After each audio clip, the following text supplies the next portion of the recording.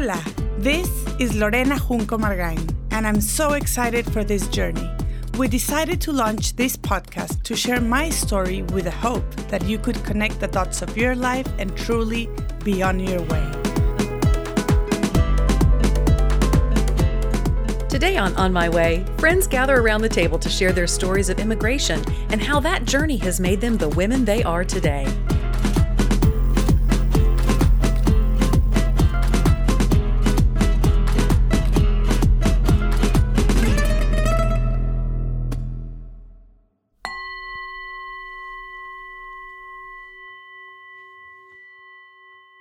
When we had to move to the United States, it was in a 4-day, it was a quick move due to violence in Mexico and the family being targeted. So our lines were tapped, and I remember my sister-in-law and I would call Lulu like as if it was Morse code. Like, yes, living, and Lulu is like, what are you talking about? And then she's kind of started getting it, and you truly paved the way for all our family. We found the homes thanks to you. Oh, thank doctors, you. Schools. You were truly the source. Thank you. It was funny because I was a little bit scared when I talked to her, and I was almost saying, capiche, Roger dad. And by this one's house at this corner, because I didn't want to give out any information about you guys moving to Austin. I was so scared. And then you just said, I'm so glad we're moving to Austin. And I was like, what? You said the word. You said the word. And I've been having, every time I talked, I asked Phil, did I say anything wrong? I mean, I was like, really aware of my words. And that was really funny when she just, you know how she is. She's really, I'm so happy I'm moving to Austin. And it's like, and okay. I think that the beauty is that you became friends, close friends to my parents as well. Yes. My father adores Phil.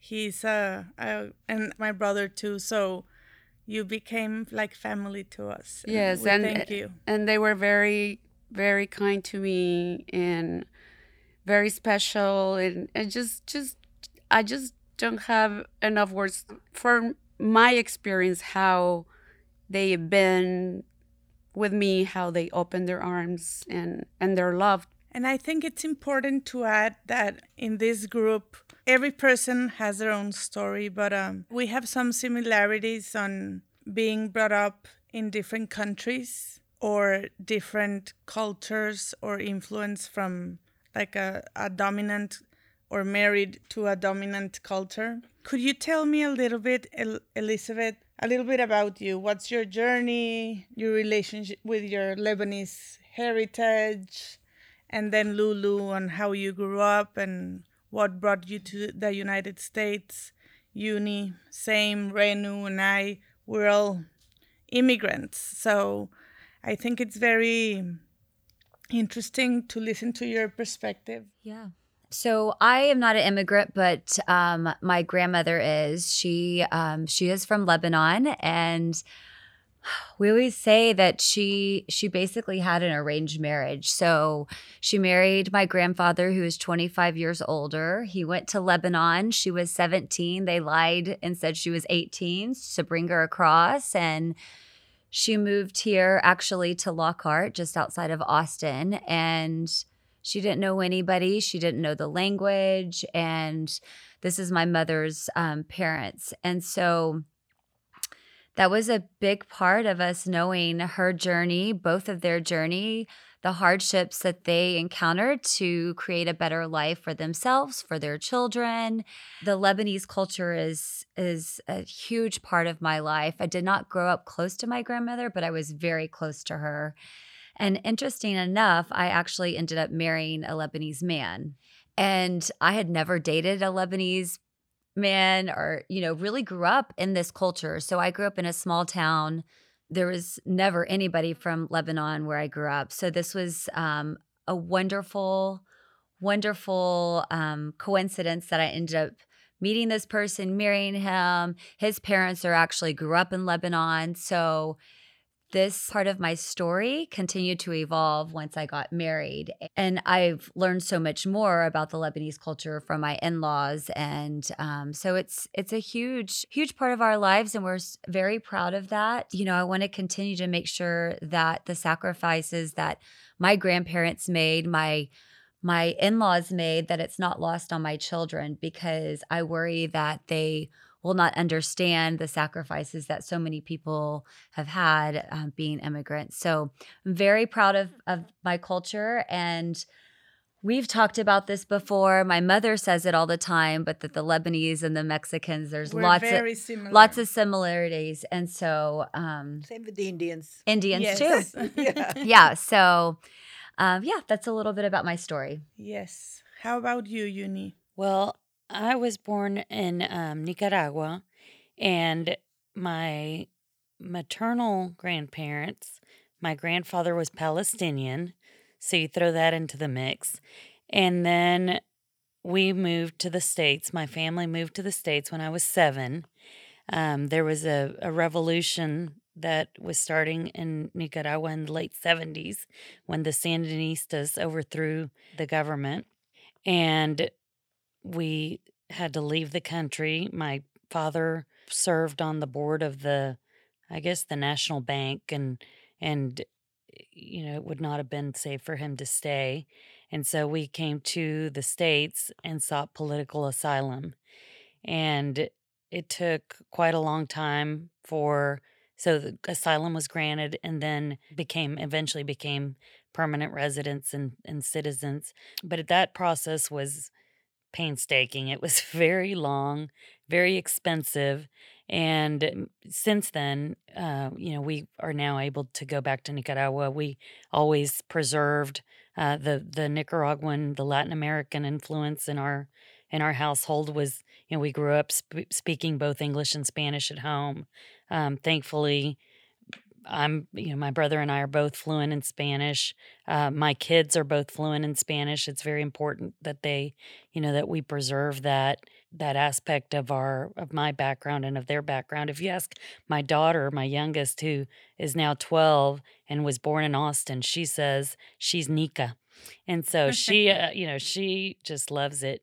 Likewise, the Palestinian influence brought in to my family from my maternal grandfather, also very, very prevalent in our family even today. He passed away well before I was born, and my mom was a teenager. But that he definitely made his mark. We grew up with that being very influential in our lives, and so I the older I get, the more I appreciate the multifaceted background that I have. I'm always fascinated to learn from people from other cultures and other countries. I love to travel. I love to experience those things, and I'm so grateful that my parents made so many sacrifices. Very similar to Lorena, we had to up and leave our home when we, on very short notice, because the country was becoming very dangerous. My parents didn't know English. My dad traveled quite a bit for work, but he always had a translator with him.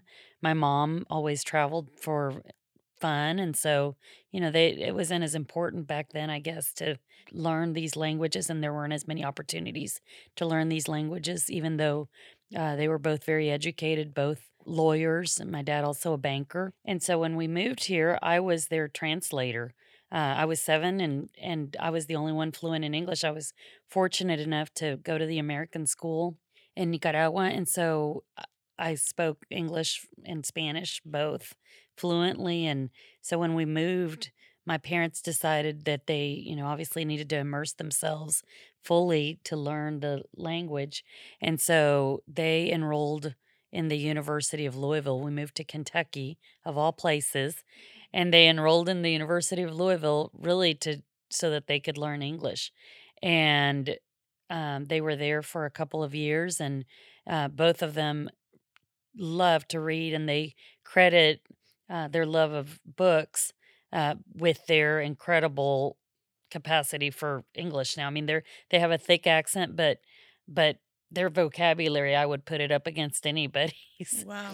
And then just their knowledge in general about everything. They're just so well read. But they both, became completely immersed in the language and learned it and, made a life for themselves and for us here very successfully. So I'm very proud of our background, and I love telling it and sharing it with other people because, as Lorena and I have talked about, oftentimes you hear so much about a different kind of hardship associated with immigrants and how, immigrants leave their home and they come and become, you sometimes hear the negatives about the immigrant community and how they, are a drain on government resources and how, they bring bad things to the U.S. Well, that's not entirely the case. There's so much good that comes from immigrants and so much richness that they bring with them. That's something that we all should embrace. And I'm so happy to be a part of that. Yes, I agree. Lulu, could you share with us how is it you ended up living in the United States? Yes. I met Phil, my husband, in Monterrey. He's American. Is that where you're from? I'm from Monterrey, like you. I grew up there. All my family is there, and I'm the only one here living in United States. So he was there visiting a friend that he met in his master's degree program. We met, we dated. He's from Texas. He brought me here, but he's a person that does everything by the book. He has to follow the rules. It had to be very legal.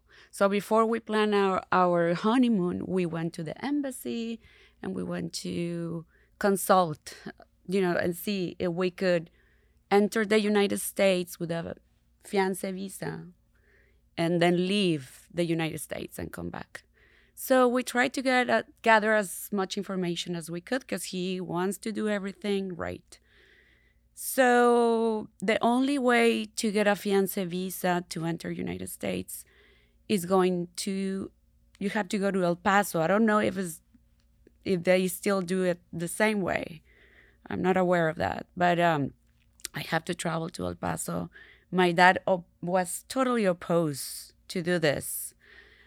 He wanted me to be married by the law and by the church in Monterrey. And that's it. So it was a struggle just to leave my family that way and to get married in United States. So I went to El Paso. It was a horrible experience. Even I have to get medical tests done. And they were not, I couldn't even tell my mother what this doctor kind of wanted to see me. It was very, I don't know, the whole process wasn't nice, but we were doing things, by the book. So when I was getting my visa stamped, she said, and then you have to cancel your honeymoon because once you enter United States, you have to marry within a month or so, and you cannot leave United States until you get your green card. So we have 2 weeks before. I mean, even if we gathered all this information, we went to the embassy twice. All this, we lost the money of our honeymoon. We were going to go to the South Pacific. So we ended up staying in Mexico, traveled around Mexico, which was fine. But if you do things by the book, it takes a toll. And I did it, and that's why I'm here. And it took a little while adapting, just because how we greet each other, we kiss each other. I wanted to hug people, and they were like, "What are you doing?" And even when I studied English in Atlanta when I was 17, and I was there for 8 months. I lived with a family, and at the high school and junior year, I was kissing everyone. Hello, hello, hello. And I knew people don't do that, but we have a tendency to to get closer and hug people. But I'm happy. I'm here with learning I'm still learning the difference after so many years living here, and I embrace them, and I love this place. I love Austin, and I'm American now, a proud one too. So, but very proud of my roots and my family too. So as well, my kids speak both languages. I make them to speak to me in Spanish and keep our values and traditions as much as I can. Yes. That's wonderful. And Renu, I know you have a fascinating story on how what brought you here to the US. Yeah, my story is rather unusual. The immigration story goes all the way back to my parents when they were 9, 10 years old. They were caught up when India became independent from the British in 1947. My parents became refugees, so they came from, they were not married, of course. They fled, overnight. We've heard all the stories. They literally fled with nothing, just their pajamas, overnight to the refugee camps in India. My dad was about 12 years old, and my mother must have been about 10 at that time, not married, of course. After that, my father, grew up, went to school. He went on to join the United Nations. And then that was our second immigration, I guess you could call it. When I was about 9 years old, we left India, my whole family, and I've not lived, my immediate family, none of us have lived in India since then. And we moved to Bangkok, Thailand, which is one of the main United Nations offices. And then after that, my parents moved to Switzerland. I went to school in England, and then I met my husband in Switzerland. He was finishing his PhD at the CERN, the High Energy Nuclear Physics Center in Switzerland. Got married, and then I immigrated with him to America after we got married, some almost 38 years ago. But I think what's interesting in all, it's very different from all of your stories, because we left India, a lot of my father was already in a very successful position at that time. But I feel so much that when I go to India, I'm a stranger. When I'm in America, I'm a stranger. No matter where I go in the world, I'm a foreigner. And that is, I think, the gift of my family to me. In my family, we have more than 12 different nationalities. We have every religion represented, because now the kids have gone on and married. I have a sister who lives in she married and moved to Botswana, which is a country just above South Africa. I have a sister who lives in London. My parents live in Switzerland. I live in America. And my brother also lives in Switzerland. But for me, I went to American schools from the age of 9 onwards, international schools, American international schools. And then I went to study in England. But my journey back to my roots actually was when I was in my 30s, and I began my studies of the ancient Vedic Indian art and science of healing, and which included all the subjects that I've studied. So in some ways, my parents are now in the West, and all their kids have gone back. All my siblings did the same. We've gone back to India and dug up and went back and studied Sanskrit and the ancient languages and the ancient culture and the ancient, I study astrology, Ayurveda, the medical system, yoga. So we are a kind of a unique family. We meet a lot. We all travel except for COVID. Everybody's always flying everywhere. So we meet many times a year in different countries.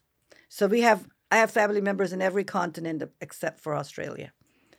Wow. Yeah. That's fascinating. And Renu, are you comfortable sharing how your husband was part of a royal family and you were shunned? Oh, wow. That's Indians for you. Yeah, it's a great story, actually. I met my husband I had just come back from England. I was very young, 22 years old, married at 23. And I just come back from England, having finished my undergraduate, and I was working in Switzerland, in Geneva, Switzerland. And my mother's best friend met a lady on a traffic light, started talking. This is destiny, you guys. She just started talking because, Indians talk to each other, and then invited her to a New Year's Eve party the next day. And I met my husband. my husband was finishing his PhD at CERN, which is on the border of France and Geneva and Switzerland. And I met him, decided, fell in love, wanted to get married. But my husband comes from all Indians, any Indian listening to this will know this. We're very, there's a lot of, Indian families are incredibly close to each other, just like Mexicans and Lebanese. But I think even you, as from the Lebanese culture, will understand when marriage becomes a huge, big issue. I don't know, Lulu, for you, marrying an American, but in Indian families, we were not from the same region and class and everything else, since he was from a royal Indian family, you can call it that. And so there was a very, very big fuss, and it didn't go down very well. We literally got married on one day notice in Switzerland, in Geneva. His mother never spoke to us again. Some terrible things happen. Families are very close, but I think sometimes they can be very closed down in our cultures. All of you can relate to that, I think, right? Yes, all of you can relate to what I'm saying. So, but, we've been married now 39 years this year. And, so one side of the family doesn't speak to us. How's that? Oh, my goodness. Yeah. Yes. And I understand my dad didn't want to meet Phil for the longest time. I just don't want to meet him because he knew he wasn't from Monterrey. And he lived in Mexico City for a while, so he had this accent. And when he was talking in Spanish, so he just didn't want to meet him. And it was very hard to accept the fact that I was going to leave Mexico and I was going to live somewhere else for my dad, especially. Yeah, and I think it is good to talk in the honest terms when we all of us come from cultures where family is paramount, and it's we wake up in the morning and we think about family, and we go to sleep and we think about that. But there are discriminations. What I've seen in my own family, my parents were very progressive, but again, I think it's where they were at the time. But I've seen the next generation, like my nieces and nephews now, getting married, and it's been very much more open. But at that time, it was this was close to 40 years ago, and his family was not happy him marrying me. So there we go. That's fascinating. So we were disinherited, just so you know. Oops, sorry. Big time. Well, he was. Small detail. He was.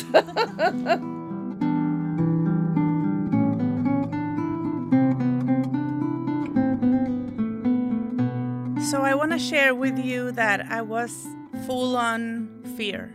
I was paralyzed. I thought I was gonna die, not gonna make it. I had this desperate moment to tell my kids who I was in case I didn't have the chance to see them grow up. So I started putting reinforcement positive quotes all around the house. I started collecting heavily on art that told my story. I changed, the pots and pans, and I don't know, it's like when having a baby and you're nesting. It's exactly that way, but me leaving. And I knew if I did that, it was a win-win, because worst case scenario, it was all set. And, if everything went right, I think anyway I had made a beautiful nest for the kids and something to tell them more about me. So 3 days ago, this poster, I have it next, coincidentally, to the painting that will be the front cover of On My Way to Casa Lotus. 3 days ago at school, Father Ken started reading a quote, and Lorenita suddenly jumped out of her chair, went running into the breakfast room, and, unhangs this poster, and he shows it to the classroom, and she says, "My mom has had this for 4 years in our breakfast room." And I'm like, my mind was in the right place. And I want to share this with you because I would like this to be what sets the tone for all the introspection that will be going on around. We will talk about death.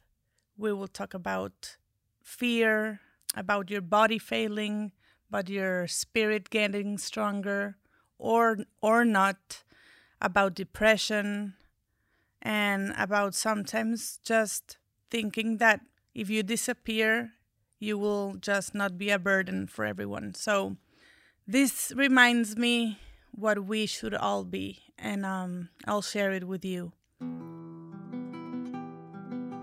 Our deepest fear is not that we are inadequate. Our deepest fear is that we are powerful beyond measure. It is our light, not our darkness, that most frightens us. We ask ourselves, who am I to be brilliant, gorgeous, talented, and fabulous? Actually, who are you not to be? You are a child of God. Your playing small does not serve the world. There is nothing enlightened about shrinking so that other people will not feel insecure around you. We are all meant to shine, as children do. We were born to make manifest the glory of God that is within us. It is not just in some of us, it is in everyone, and as we let our light shine, we unconsciously give others permission to do the same.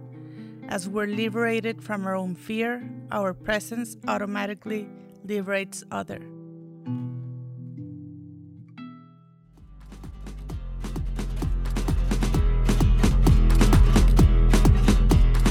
Thanks for listening to On My Way with Lorena Junco Margain. We'd like to invite you to send us your thoughts and any questions from this podcast by emailing Lorena at lorenajuncomargain.com. You can also reach out to us directly through our website by clicking the link in the show description of this podcast. This podcast is a production of Terra Firma and recorded from the historic Arlen Studios in Austin, Texas. Special thanks to executive producer Casey Helmick, studio engineer Joseph Olguin, audio and video editor Scott Caro, and our special guests featured in Season 1, including Renu Namjoshi.